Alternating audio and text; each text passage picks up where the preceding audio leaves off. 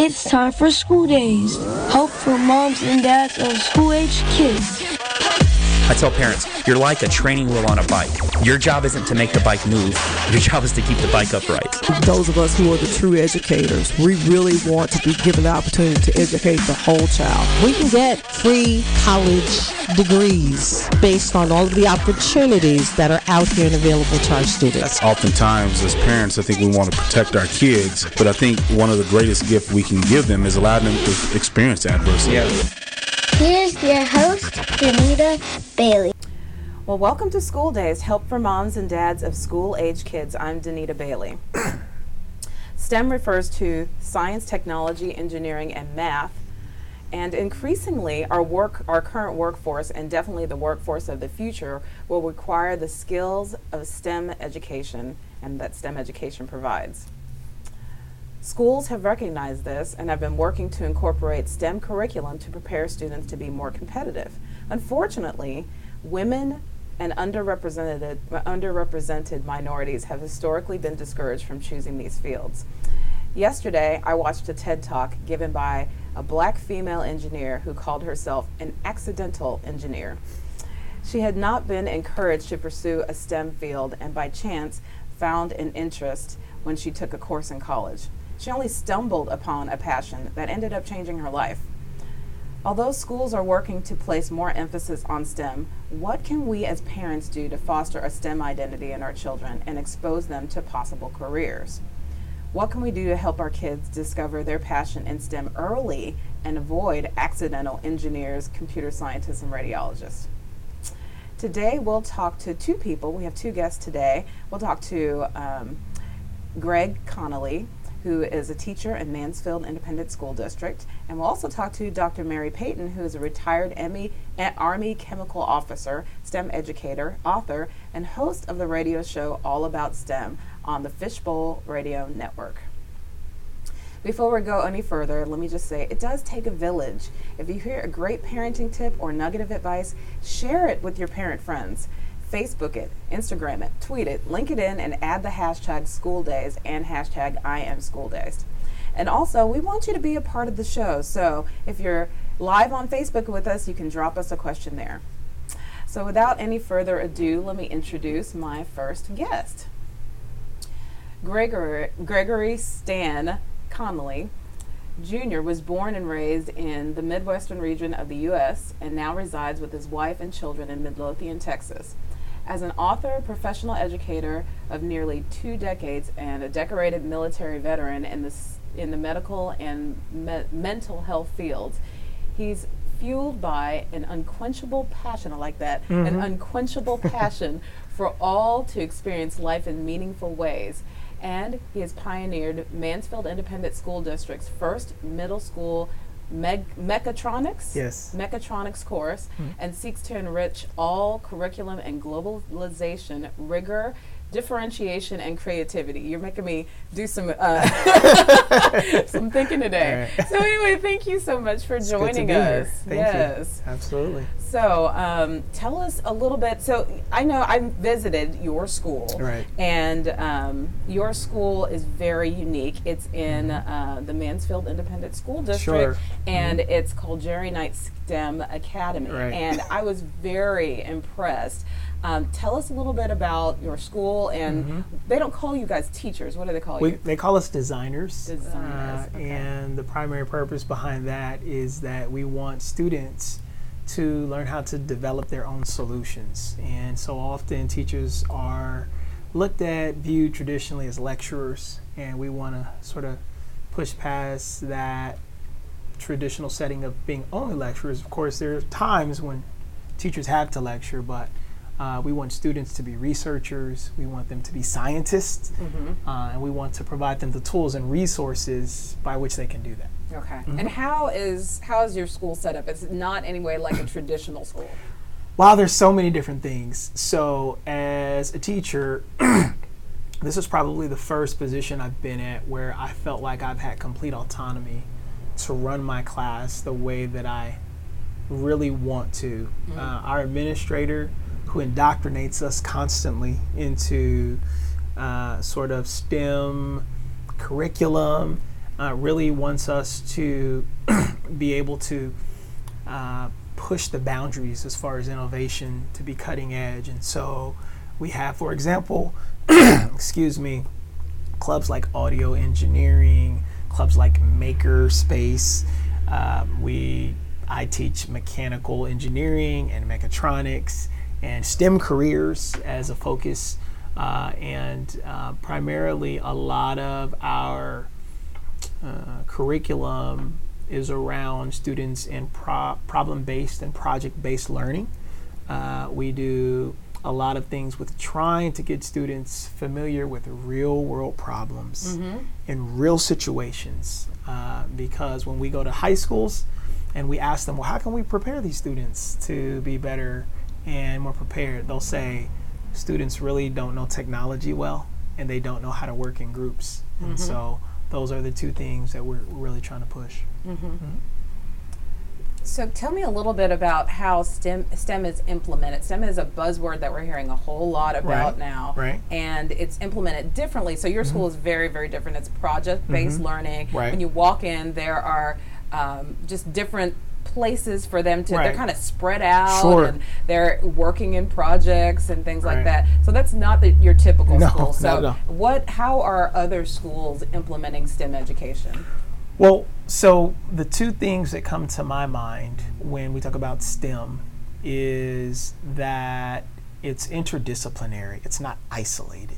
And so when, as an example, I used to teach math in other areas, my students would say, Mr. Conley, why are we doing more labs in math than we're doing in science?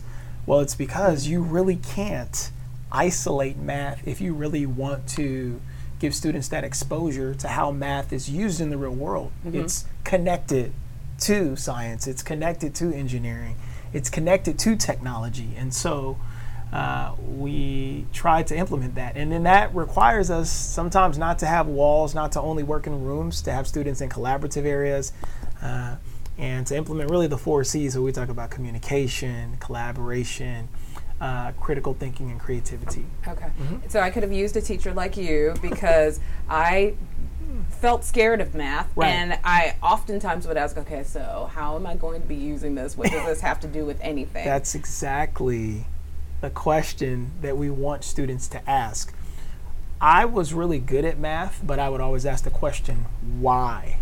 What's the point? And when I was not given context of how and when and where this is going to be used, and it was really confusing, a little bit demotivational, and that's probably why we get a lot of those numbers as far as females and minorities going down that STEM pipeline that's not staying in it, because I'm not going to speak to what people need, but I think most of us need a rationale for, am I just going to solve 3 problems and I can solve them well, and you want me to solve 25 more the same way?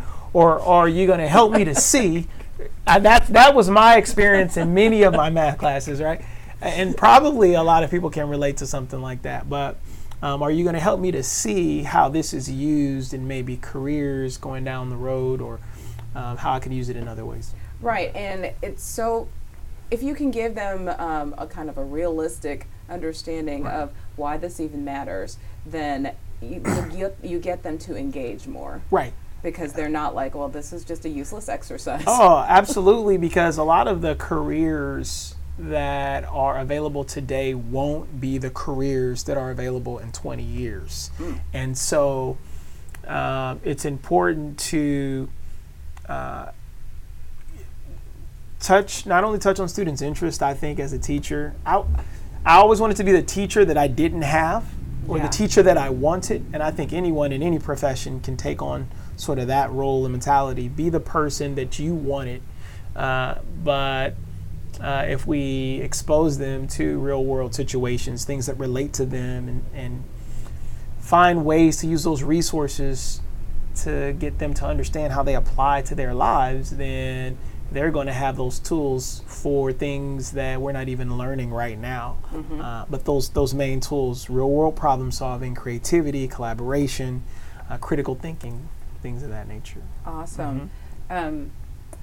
So your school is set up again, with a lot of project-based learning, Right. a lot of independent learning, and Sure. what are some of the characteristics of kids that will Wow. flourish in a school like yours? Great Because it's not question. just every kid Sure. that should go Right. to an actual STEM academy Sure. like yours. Right. Well, there's a lot of things actually. The ones that come to my mind at the forefront are students who are inquisitive, students who are curious, but more than anything else, students who are willing to grow. I can't say that this would have been the ideal situation for me in 6th grade because I really wasn't there. My wife, on the other hand, probably would have loved this, right? And so it really comes down to am I willing to grow and learn new things? I think what happens sometimes when students who are really bright, because we have a lot of those students at our school, they are normally one of the brightest people at their former schools, and they come with a mentality that I kind of know everything, and so we have to sort of teach them how to fail, if that makes any sense. No, that makes because a ton of sense. that's the real world, and a lot of them aren't used to failing. I had some students the other day. I had a student just email me, I got a 95 out of a 100. Well, why is this? Kind of thing. My wife used to say she used to cry when she came home with B's, right? But I feel like that's sort of unfair for students. Yeah. I think they should grow up in an environment, and we should push them. If a student's not being challenged enough, I think it's up to us to challenge them more so that they can fail, because failure can be a good thing. It can teach them. And then, especially in groups, a lot of times, students feel like they have the best idea, and they have to learn that other people have some great ideas too. And if they grow up in an environment where they're always getting A's, where they're always the person coming up with the solutions, where there's little collaboration, then we teach them not to be good collaborators. We teach them a little bit to be arrogant, and to not realize that there's a plethora of knowledge. Smart and intelligent people come from all communities, from all walks of life. So that's what we sort of want. That's what we expose them to through our project-based learning. It's the first time a lot of our students fail, which is so good. It's so good. We did an entire Right. episode on helping your child fail Yes. And then they pick up the pieces and they realize, wow, I don't know everything. And there's a lot that I don't know, and I can learn from other people. And that's when I believe, even as adults, we're open to new solutions and maybe innovative ways of looking at things from different perspectives that we had never even thought of considering. Are a lot of the kids that attend your school gifted and talented? Because just kind of some of the characteristics of GT kids are that they're very experimental. They want to find the answers. They're not real interested necessarily in impressing people as much as they are in finding the answers to solutions. So is it only for GT students, or do you just, can anybody come? Right. Well, so the application process, Mansfield Independent School District, it's a pretty diverse school district, more diverse than I thought. When I actually looked at the numbers, I think it's something like 31% Caucasian. There's maybe 30% African American. I think like 28 point or maybe 24 point Hispanic Latino, and then other racial. It's extremely diverse, and I had no clue until I actually looked at the numbers. But because our application process is such that we accept applications from all over the district and they're randomly selected, then the makeup of our school is very similar, where the majority of our students are racial minorities, but it still reflects that diversity of a lot of different groups, religions, cultures from different communities within Mansfield. And so I guess my point is that if I remember your original question, how they work with each other, right? So there's GT students in every community, and when they come together, I think there's a benefit in a lot of them. I felt like outcasts somewhat, but when they came here, they felt like, oh, I'm with my people, right, so to speak. And so it doesn't matter. I think problems are more with adults when it comes to cultural, sometimes issues, less than with students. They'll come together. They may be influenced by their parents, but when they come together and then they start to work with folks, and it just, the guards are let down, and it becomes a community, right, like it should be, a tribe, a village. I keep hearing the word maker. It's actually pretty old. I think maybe I'm right, isn't it? Like probably 10 years old, or probably longer than that. But it's new to me. Right. So tell me what a maker is, and who or what they are and what they do. Right. So we have a lot of maker labs, just to use a phrase to extend that, and it's essentially anyone that uses resources, tools, technology to create. I mean, it's really a simple way of saying taking our creativity and putting it into a product, a creative product. And so, boy, we have a maker elective, I think, for 7th and 8th grade. Most of the students are females. We use things like drills and band saws, and they create things that the instructor helps them to decide on, well, why are you creating this? What's the purpose behind it? What's the reason? I mentioned audio engineering. I'm familiar with the things that I do. There's so many, and there's mechanical engineering, there's STEM careers. We have a film sort of production club, and we want students to follow their passions. What are you passionate about? And then make or create something that's related to that passion. And that's sort of a Montessori approach to education, but it's really good because, I mean, how motivated are we when we, even as adults, who some of us are still figuring out what we want to do, but when we know what direction we want to go, we're driven by it. So that's what we want to do with the students. We want them to find their passion and then use that as a motivator to drive their education. I didn't ask you this at the beginning, but I'd love to know Sure. kind of how you ended up where you are. Okay. Not just at the school, but Right. as a STEM educator. Wow. So, truth be told, I had no idea what I wanted to do after high school. But when I thought about it a lot, that was a role that I found myself naturally in teaching. And my thing was always, I want to be the teacher that I wanted, or I wanted to be the teacher, that I wanted. And so there's so many classes. All right, truth be told, I'm a preacher's kid. Oh, and I sat through many Bible classes and lectures. Now my parents, God bless them, they were wonderful, but I'm not always around my parents. My parents don't always teach the class, right?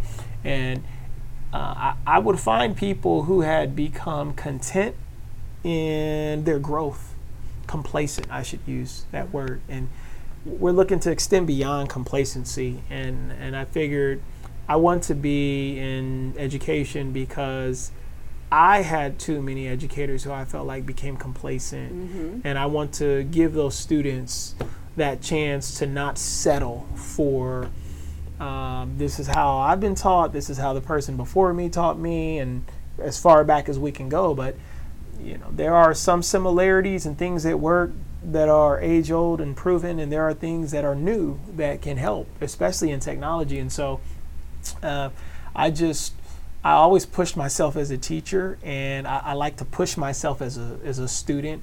And my career pathway just sort of winded here because it's what I naturally did. I wanted to not just settle for open up your book, turn to page 300, do the worksheets, but let's Seems do like a lab. you would die on the vine. Oh my gosh, I have. I have been murdered many times in those classrooms. And so I said, that is not something that is not the kind of teacher that I want to be. Right. Yeah. You wanted to be somebody that would inspire students. Right. Yeah. So often we go to school and it is exactly like that. Gosh, I had a teacher. Oof. He was a coach. We all have had them. Every last single one of us. He would Yeah. every single day Okay. sit and read the newspaper See, and say, open up your book. Unbelievable. And then do the questions in the back of the chapter. Unbelievable. Every single day. Sure. And then there were those teachers who you remember the names of. You do. Miss Popplewell, 8th grade. You know? I mean, she was a good teacher. I mean, yeah, and I loved social studies because of her. I mean, she got us into that, and I almost wanted to become a politician because of her. Do you understand? I mean, like, those are the teachers that inspire us, and so there's always someone or multiple folks. So I hear what you're saying. What you're saying, rather, hear where you're coming from. Yeah. Well, thank you for being one of those teachers. Oh, and for sure. Keep on inspiring our youth, and keep on doing what you're doing. Keep on being you. They inspire me. Thank you for having a program like this. I'm so happy. I'm going to start listening to it. Thank you. And tell other people about it. I will. I will definitely make a pitch. But thank you. I really do appreciate you being here, and I appreciate you being the kind of teacher that you are, that cares and wants to inspire kids and bring out the best in them. So thank you so much. Thank you. Yeah. Yep. We are going to take a quick break, and things aren't the way that they normally are. Normally we just keep going, but we're going to take a quick break, and we're going to do a little switcheroo, and we're going to bring on Dr. Mary Payton when we return from the break. She is a STEM educator, and she's the host of All About STEM Radio on the Fishbowl Radio Network. Stay tuned. Hey, I'm Danita. And hi, I'm David. Catch our show, School Days, help for moms and dads of school-aged kids. Look, we've been married for 14 years and have 3 school-aged children. We both work in the field of education. We have the same struggles helping our kids academically just like any other parent. So we want to share what we've learned and invite experts to share with us so we can all learn together. Join us Tuesdays from 11 to noon in the Blue Bowl. On FishbowlRadioNetwork.com. Jump in. Welcome back. You're listening to School Days, help for moms and dads of school-aged kids. Today we're joined by Dr. Mary Payton. She is a retired Army chemical officer and STEM educator. She has taught throughout the United States and internationally in South Korea and the United Arab Emirates. She is also the author of Taylor's STEM Adventures, a children's book series focused on the STEM travels of a military child. She holds a BA in biology/PE from the UTA and M.Ed from Texas Children's University. No, Texas Christian. Oh, right. Where the children come from? I don't know. Just it's made that all up. She has a Master's of Communication and Instruction from UTA and a Doctorate of Education from Nova SE University. Dr. Mary Payton is a native Texan who has returned to spend time with her sons Taylor and Aaron. So thanks for joining us. Hi. And just a little back information. Yes. She is my godmama of radio. Mary actually is the reason why we're in radio. Because what she did was she asked David and myself to be on her show. This time last year. This is probably the anniversary of that show, right? Mm-hmm. Or was it in January? No, it was in December. It's this week. Yeah.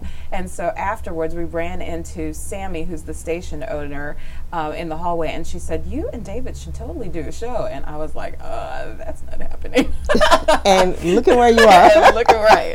So anyway, I'm so glad you were able to join us. Okay, well, can you tell me what your exposure was to STEM growing up?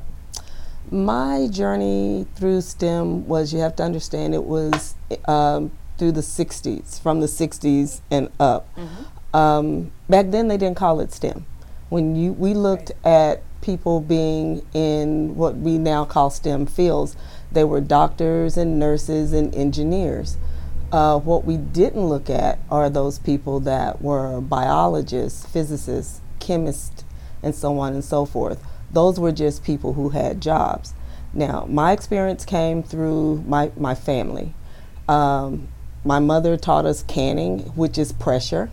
Mm-hmm. You know, we did, as you spoke with your earlier guest, makers. We made quilts. We grew vegetables, which is all things about STEM. We were very environmentally conscious family, and I had a stepfather who always allowed me to work on cars with him and let me build things with him. So back then it really wasn't called STEM. Right. It was just being able to work. And so as I went to school, I started putting those things into context. Wait a minute, when you do canning, we're looking at, pressure and when you heat something up and then cool it down and causing a vacuum. I knew what the concept was, but I didn't know what the name of the concept was back then. So, that's why I think it's important at home. And, growing up and when I went to high school, I had an outstanding biology teacher who allowed us to do things in biology, dissections, and he didn't teach us just, okay, this is the lecture, but this is why you have to do it. Right. And so getting that opportunity and that hands-on experience in the 70s was like, wow, I can actually do things in this field. And so that was my background in biology. But the people say, wait a minute, you're PE, physical education. You have to understand, everything about you is science. From being able to see, to being able to hear, to being able to talk, to being able to breathe, to being able to eat. Your whole body is a cheat sheet, and I tell people that all the time. And when I used to teach biology, I used to see kids do like the weirdest things. Okay, pointed things on them when they were taking my test, because it's all STEM. It is all STEM. That's very true. So how did you end up in the military? I love to travel. Yes you do. And I love to do it on somebody else's dime. Oh, no, that's right. And so my brother was in the military at the time, and he always talked about all the places, he would come home with his stories from being in Alaska or Korea or different parts of the United States. And I'm like, I want to do the same thing. So I enlisted. I started out as an enlisted soldier, working in the dental field, which is the field that I was certified in from going to Trimble Tech High School in Fort Worth, because it was Tech was a technical school. Now they call them STEM schools, but that's what I did. And I challenged myself because people kept saying, you already have a degree, why aren't you an officer? I never knew what officers was. I never knew what the pathway was. So I went back to school, got my master's in education from TCU, and became an officer. But the only officer I wanted to be was a chemical officer, because that was what I loved.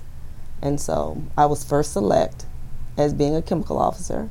I was the first African American officer commissioned at TCU in Army ROTC. Wow. So, I have a few firsts under my belt. I bet you do.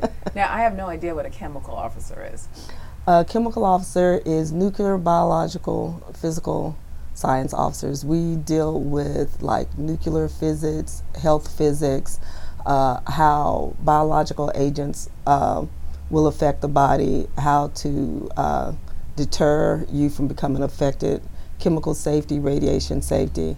My background in instruction for the military, when I did teach for them, other than just doing my job, was as a RAD instructor, which means what? You mean like the little thing with the nose and the whiskers? Rat? RAD, radiation. RAD, okay, radiation, gotcha. radiology. It's RAD. like a rat instructor. RAD. Okay, sorry. RAD. Radiation safety, and health physics. And so, I was that person. I could get on the phone and call for 2 helicopters to land wherever I felt like I needed them to land, basically on Fort McClellan, to take up my students. And I worked with live radiation on a daily basis, and putting out radiation fields so that my students could detect them, running radiation labs for the Department of Defense and the government. And then luckily I got to go on the biological side and became the operations officer for the only chemical defense training facility in the world. And that was a lot of fun because you worked with nerve agents every day. And you suited out and you either put them together or you train people from around the world to use them. I bet you experienced a little bit of pushback. Oh, yes. Because you're a woman in this field and you're a black woman in this field. Oh, yes. And both are not, were not, definitely not when you started, normal. And as we said in the beginning, it's still something that minorities, underrepresented, not minorities, and women are not pushed towards. So just tell me a little bit about how, the history of girls in STEM and what your experience has been. Let's start with UTA. Because of my background in science and in athletics, at UTA, women weren't not in sports. They weren't not. They in were sports? not in sports. Okay, gotcha. Because being a coach was a male thing. Right. Women did not get coaching certifications because you're just a PE teacher. Right. Okay. So I had to commission at UTA. I had to go and fight for the ability to go through the coaching curriculum. And so again, another what year first. Was this? 79. Okay. And so I was the first. But when you're in class, in science classes or athletic classes, a lot of times I would be one of the only or one of very few female in those areas. Now, when it came to being in the military, basically it was like when I first went to my chemical officer basic course, I was told minorities and females normally fail because of the mathematics within the course. And I'm like, oh, okay. Didn't pay it any attention. And graduated the course, one of the top students within the top 5%. But on the other hand, when I went back to the school for my officer advanced course, I said, I'm your new RAD instructor. And this was before I even started my advanced course, and I got thrown out of the colonel's office. He's like, no, you're not. I'm like, okay. I left, went through the course, graduated again in the top of the class, and he's like, you're my new RAD instructor.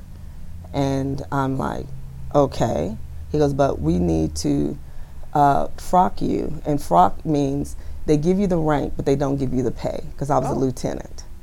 We want to frock you to captain because we don't have lieutenants teaching these courses because, you're not supposed to know anything. And I said, if you're not going to give me the pay, I'm not going to teach the course. All right now. So they let it go. They let me teach the course.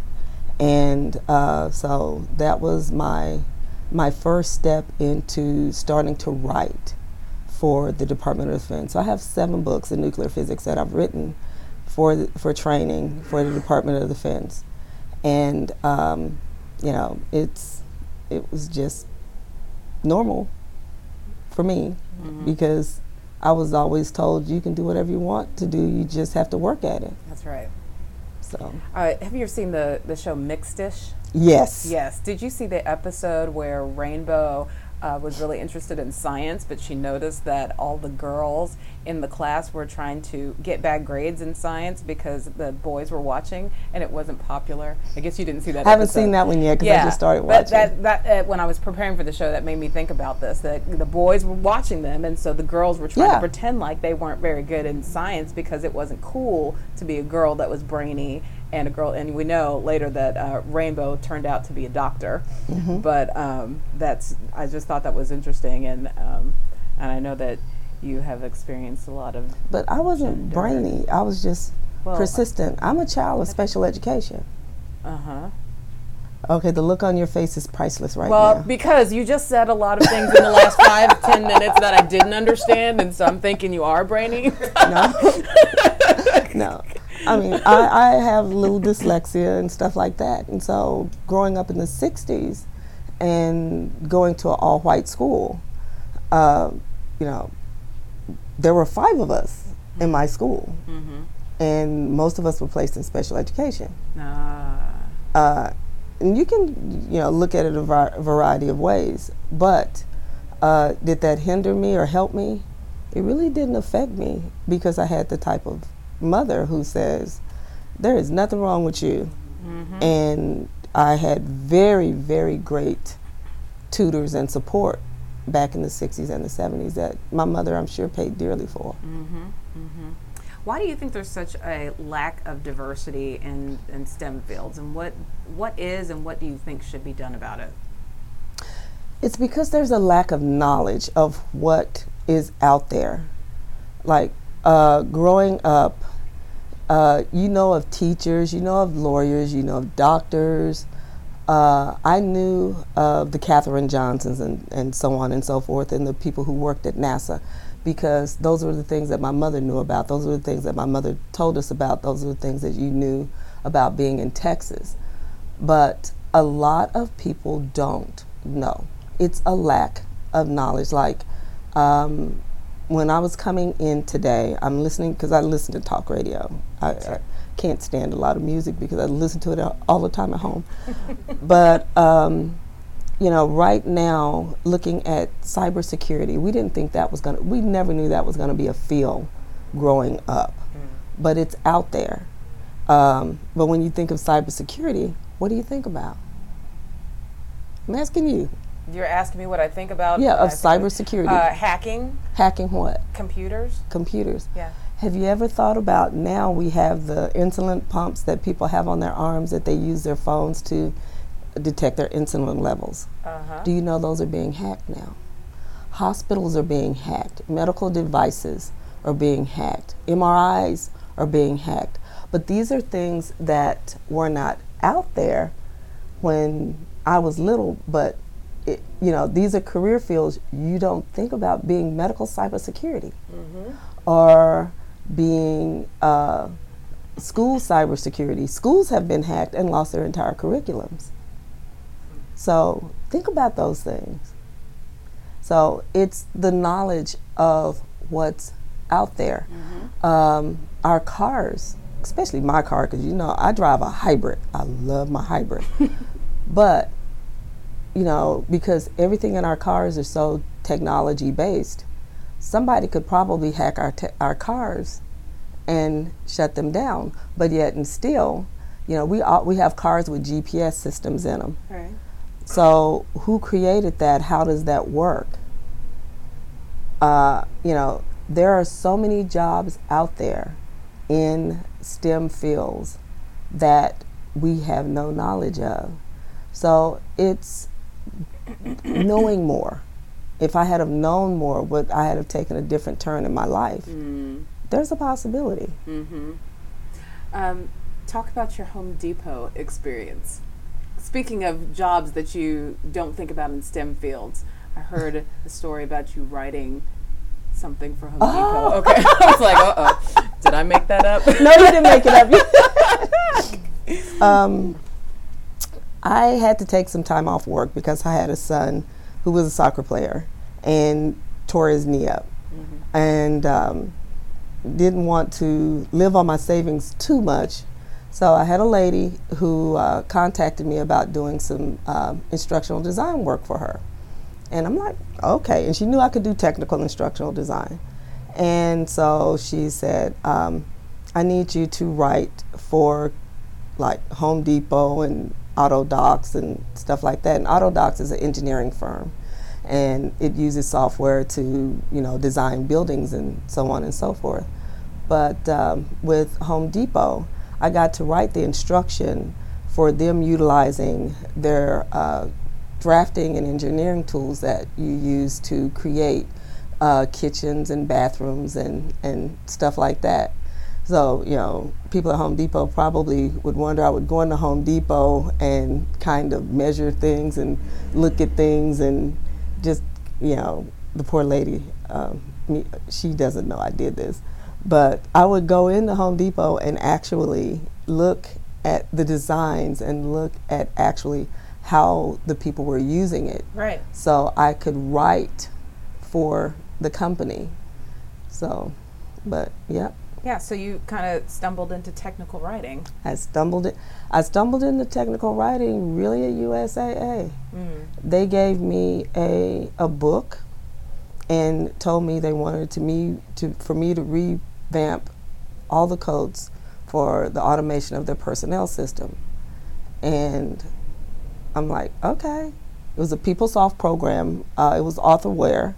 And by the time it was said and done, we're saying 3,200 pages of code. Wow. So, you know, for me, coding is just a language of how you make things speak to each other. I want to ask, do you have to be good in math for most STEM careers? I ask because that's not my strength. And I mentioned probably earlier that math has been kind of scary for me throughout my life, and I wish someone had demystified math for me and encouraged me in that. So first of all, the first question is, do you think that you have to be strong in math? And then really the second question is, can anybody become good in math? Okay, so let's do the first question first. Do you have to be strong in math? Back in my day, based on what STEM was or was considered, you had to be good at math. You had to understand math. You had to be able to apply math. Now, because of all of the STEM fields or all the things that are in the STEM arena or in the STEM umbrella, you don't have to be just say perfect in math. You do have to be good at critical thinking and application. Just like with you doing this show here, everything you do now or doing today is based on STEM, being able to switch from one camera to the other, being able to make the connection with the outside world using Facebook Live. All of this is technical. All of this is within the STEM arena. And how much, other than having to pay for the software, how much math did you use today? Probably was thinking about time. I'm always thinking about time, even when I'm getting ready to start the show, is and that's how many math. minutes of songs do I need before I start the show to make sure that I'm backing everything up. That's math. And yeah, but it was always just very scary to me, and it never occurred to me to be in a STEM field just because math was not a strong point for me. So the other question is, do you think that anybody can become stronger in math or strong in math? I think they can become stronger in their application based on what they're wanting to do. Okay, talk about that. For example, as you spoke earlier, time. You know, let's look at athletes. Okay, how many times do you get to get the ball down the field? Normally 4. How many yards do you need to go to get the ball down the field? It depends on how many yards you went the first time. So all of those are mathematical calculations, but they're mathematical applications.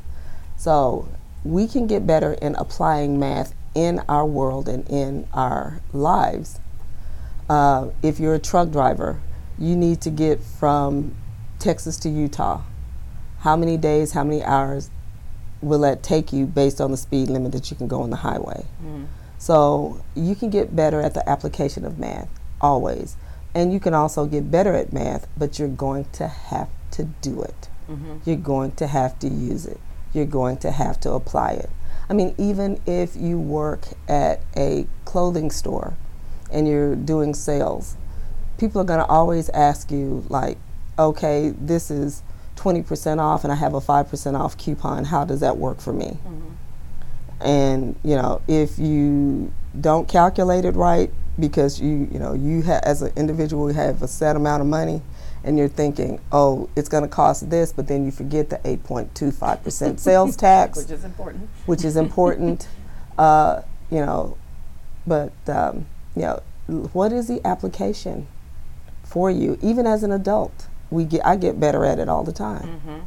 But I get better by application, not better by, okay, now I need to do this algebraic formula. Right. Because it's all algebra. That is algebra. But the reason why I wanted to ask that is because, you know, we have parents, and as parents, we're trying to figure out where are our kids going to go, what are their strengths, what are possible careers that we might want to inform them about. And I want us as parents to know that just because Sally or Greg or Danita is not strong in math does not mean that they can't be a whatever.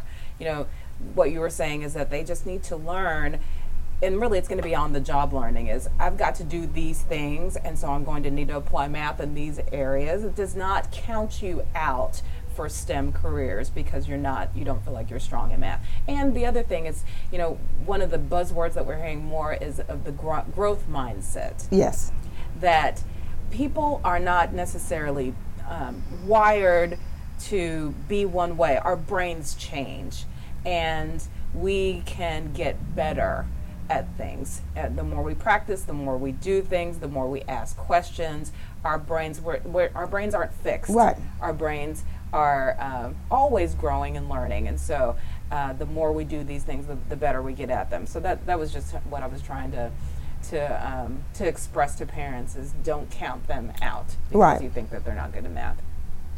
What are some STEM careers, like you were at the Home Depot doing technical writing, what are some other STEM careers? Because when we think about STEM, we think about engineers and architects and financial consultants, computer programmers. What are some STEM careers that are not really considered, that we don't think about? A lot of the maintenance and mechanical type things. So I have 2 children. One of them is graduated, very educated in media production, very much in STEM background, doing sound and audio and all of that. My other son started college, didn't work out for him because I think it was that whole 16-week time frame for him. If it had been like 6 weeks or 5 weeks, he would have done better. So, but he also loves media production, but he is so good on the mechanical side. And makes good money and works real well on doing mechanical maintenance type things. But it's no longer, oh, my daughter's a doctor or a physicist or engineer, but it's also doing sound, production, doing security, working in hospitals on the plethora of machines that they have there. Even working as a mechanic, because how you look at cars now is no longer start the car and let me hear what I can hear. It's they connect it to a machine. They sure do. And everything that's out there has to be fixed. I went to the car wash the other day and I'm looking at the fact of everything that they had to clean my car was automated, from the vacuum cleaners to taking it through the actual car wash. The only thing that was not mechanized was the people drying off my car and doing my tires. And how long would it be before that? But somebody has to design, develop, and work on those things. And one of the things I noticed when I was doing a little research is that not all STEM careers require traditional college. No. Yeah. You can go to technical school for a lot of these things and probably make more money than if you had gone a, quote, more traditional route. And think about it. I had a young man on my show not long ago who was a food scientist. His degree was in biology. Who would think of being a food scientist? Where did hot Cheetos come from? Hell. My kids love those things. I forget which company it was, but there was a guy who would take all the off-cast because people, they used to throw that away. The Cheetos that weren't quite right or whatever. And he would take them home and he would put this chili powder stuff on them and mix them up and bring them back for a snack. And people at the company just fell in love with them. And I think this guy, he probably, knowing the company, he probably gets, 2 cents off of every bag that's ever sold, but he's a millionaire now. Oh, yeah. Yeah, because every kid loves those hot Cheetos. Yeah, I can't stand them. No, I can't either. Okay, we do not have a whole lot more time, but I wanted to do a couple of things because you and I had a conversation. We had coffee a couple weeks ago, Yeah. and you were talking about how your desire is for parents to learn how to engage with their kids in STEM activities. So you talked about places that they can go and toys that they can play with their kids. I want to talk about some of those things. First of all, what are some places and you know, we've got listeners from all over the country and all over the world. So what are some kinds of places that you recommend that parents go to? Well, I'm going to talk about my books, and that's what they're about. I have 2 books in a series because I was military. First one was Taylor STEM Adventures Hawaii, and the second one is Taylor STEM Adventures Texas. And this series is about taking a military child through every duty station from a STEM point of view. But as parents, we always say, oh, I want my baby to be in STEM. Okay, as a parent, what are you doing to get your child in STEM? And so as the Hawaii book is about the islands of Hawaii, but how are the islands made? So we talk about plate tectonics, and because you know, in a way, you don't want your kids to know more than what you know. But this is a concept that they learn in school. But to actually see it or to go to volcanoes, a lot of kids don't know that it actually snows on the Big Island. So if you go up to the observatories at Kilauea, you know, you not only find out that these observatories are run by 11 different countries, but it also snows on that island. So you can be swimming on the beach in the evening and snow skiing in the mountains in the morning. Oh my gosh. In the wintertime. And then Texas is pretty much the same. But what I love about the Texas book, growing up, I knew that they had found a dinosaur skull here in the area, but we never really talked about in school the dinosaurs that are here in Texas.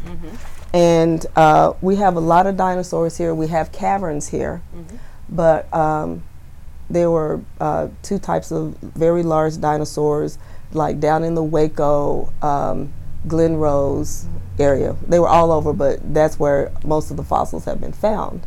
And you can actually go and see them at the Mammoth National Park. And so I talk about that. I talk about the caverns. There are caverns all over the United States. Here in Texas, you have Natural Bridge. In Georgia, you have Ruby Falls. Is it Ruby Falls?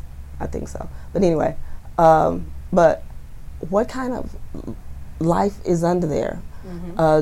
Do they have color? Why do they not have to have color? Because they don't have to camouflage themselves. But these are things and places you can take your children to get them interested in STEM. Because, I mean, you have bat scientists that study the bats that are around the country. And I had one on my show not long ago. I didn't know what the type of territory around the United States they encompassed. So just taking your kids out and letting them see a bird or grow a plant. Yeah. Are there certain STEM toys that you like? I see you brought some fun things over there. This is the wrong box. But this is one of the toys that I really like.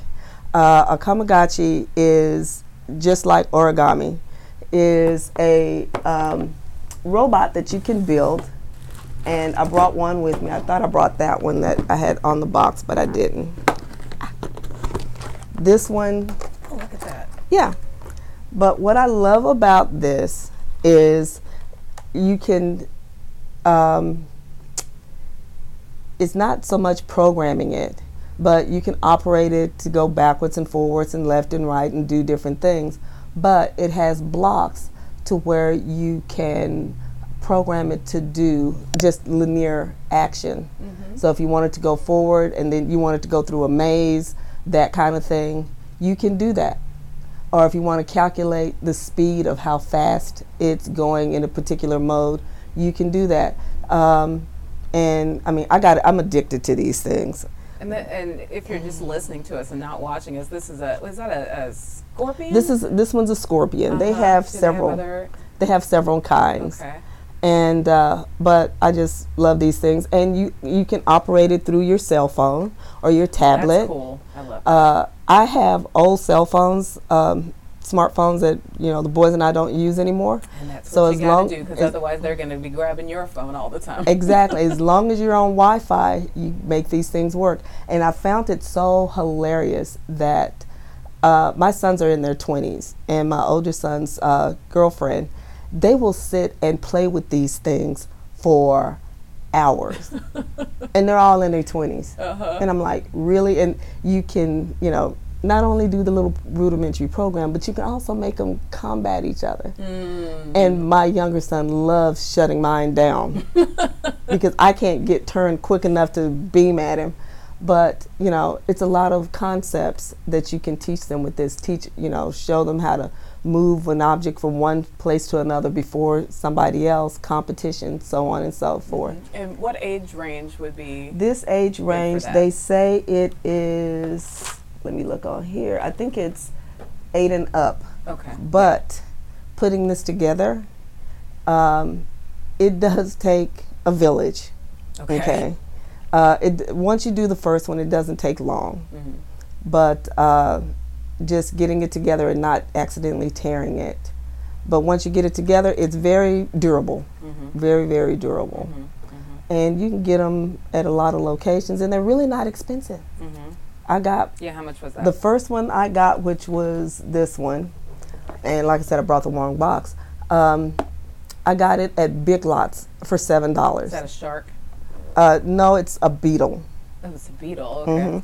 I got it at Big Lots for $7, and I'm like, I want to see if this thing works, because I buy things just to see if they work. Right. And, well, and I what always I can wonder do that with when them. I go to those discount places. I wonder if they're actually going to be any good. I love these, and I got this one at Tuesday Morning. Okay, Tuesday Morning is a great. But yeah, and you can get them on Amazon too. And this little and y'all know my book is still here. We'll tell them where you can find your book after. Oh, okay. This is Three Ducks Design. You have these friends who really don't buy their kids a lot, and they tell them, you make what you want us to have for Christmas. Okay. And this was a doctor friend of mine. She bought this, a 3D printer, because she also does furniture stuff. And she wanted, her kids wanted to do something with it. And this is how her daughter is now paying her way through college. Oh, okay. This is a little container of multicolored little pieces. Like crosses. Well, they are in different shapes. Oh, they're in different shapes, okay. And you use these because as teachers, we're constantly putting cardboard together with tape. We can go through a lot of tape. Well, instead of using tape, you use these to put the cardboard together, and you can build a variety of things with these. And so when she was on the show, I made sure she sent me a set. And what's that called? Three Ducks Design. Connector set. Connector set. Okay. And it says it's for ages 3+, because it's definitely a choking hazard. Oh yeah. Yeah. But they're all different shapes. You have like the little star, you have the little straight one, and they have all been tested, because I said, did you go through product testing for choking hazard and things like that for kids? She said, yeah. She said that was the most expensive thing for her to do, and because everybody can design something, but you have to have it tested for the right age groups so that kids don't get hurt. Speaking of age groups, you work with toddlers. I volunteer with toddlers here in the Arlington area. Yes, I do. So how early can you start working with your kids and inspiring them in STEM? And what kind of things do you do with these young minds? Well, I always worked with adults and kids over the age of 12. And when I quote unquote retired, which we're finding out that's not going to last, I have a friend who teaches the all-day K4 class, and I said, I'm bored sitting at home. Can I come and play with your 4-year-olds? And she said yes. So this is my second year working with them, and I revamped some of my high school science labs to do with them. For example, using dry ice to do sublimation by making bubbles, and they think that that is like the coolest thing. I bet. We've done ink chromatography, and it's just taking a Sharpie of different colors and just using water and a paper towel or a coffee filter, and watching the ink separate from the different colors. And I do that when I do color mixing. I do a milk lab, which is a surface tension lab that I used to do in chemistry, and have the kids, you put food coloring in milk, and then you take a Q-tip with liquid soap on it, and when you put it in the milk, it disperses. Oh, how and cool. then that also works with color mixing, and the kids just love it. And you do that, but you also teach them vocabulary. Yes. Like surface tension, like sublimation. When we talk about the water cycle, you can talk about the water cycle with 4-year-olds. Why does it rain? And you can talk about precipitation, condensation, evaporation, and what happens. I just did a snow lab just before Thanksgiving with them, and what makes a snowflake, and we made instant snow, and they had a blast.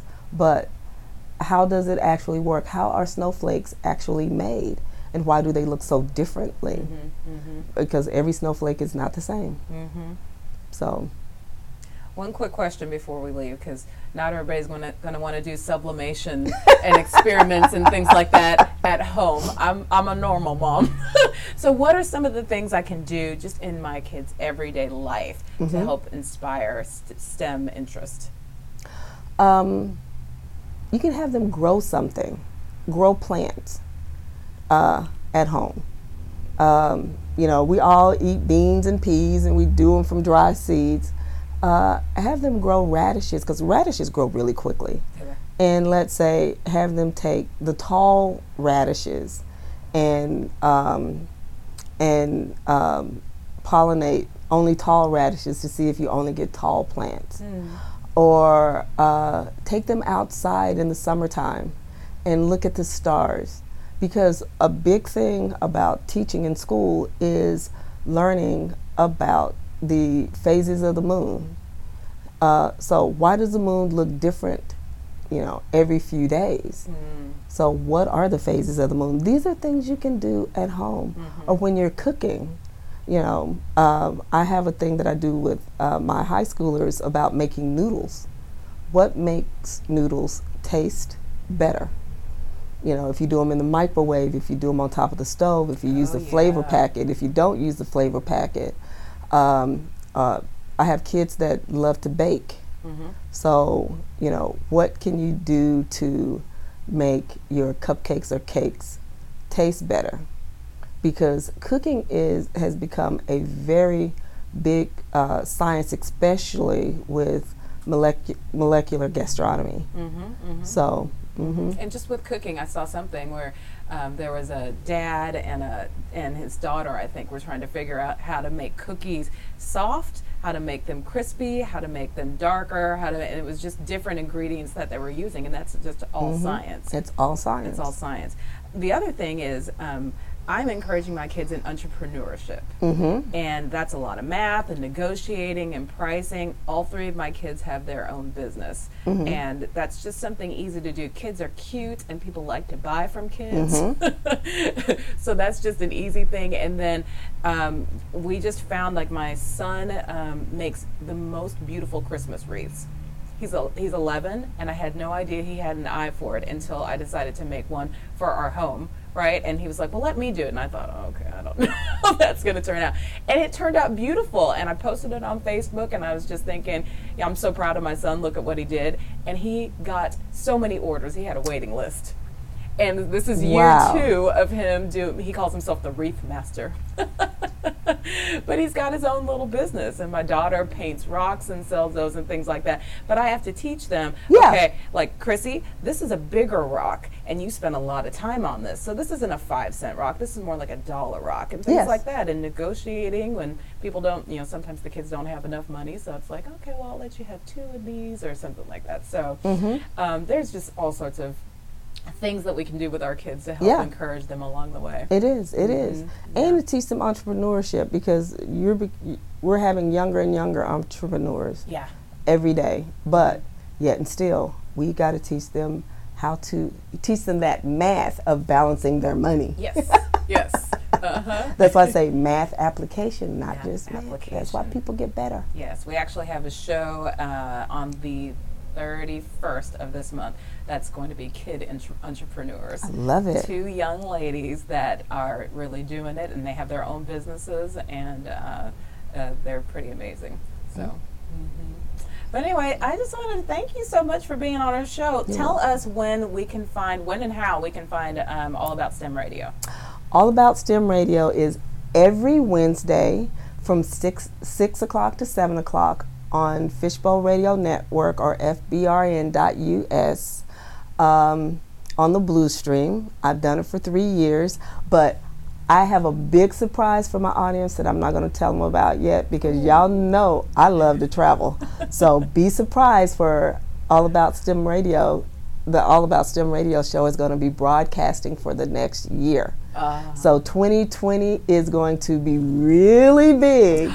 She's giving us a hint. Really big for All About STEM Radio. And I am so excited for that. So, but I will still be on from 6 to 7 on FBRN.US on the Blue Stream.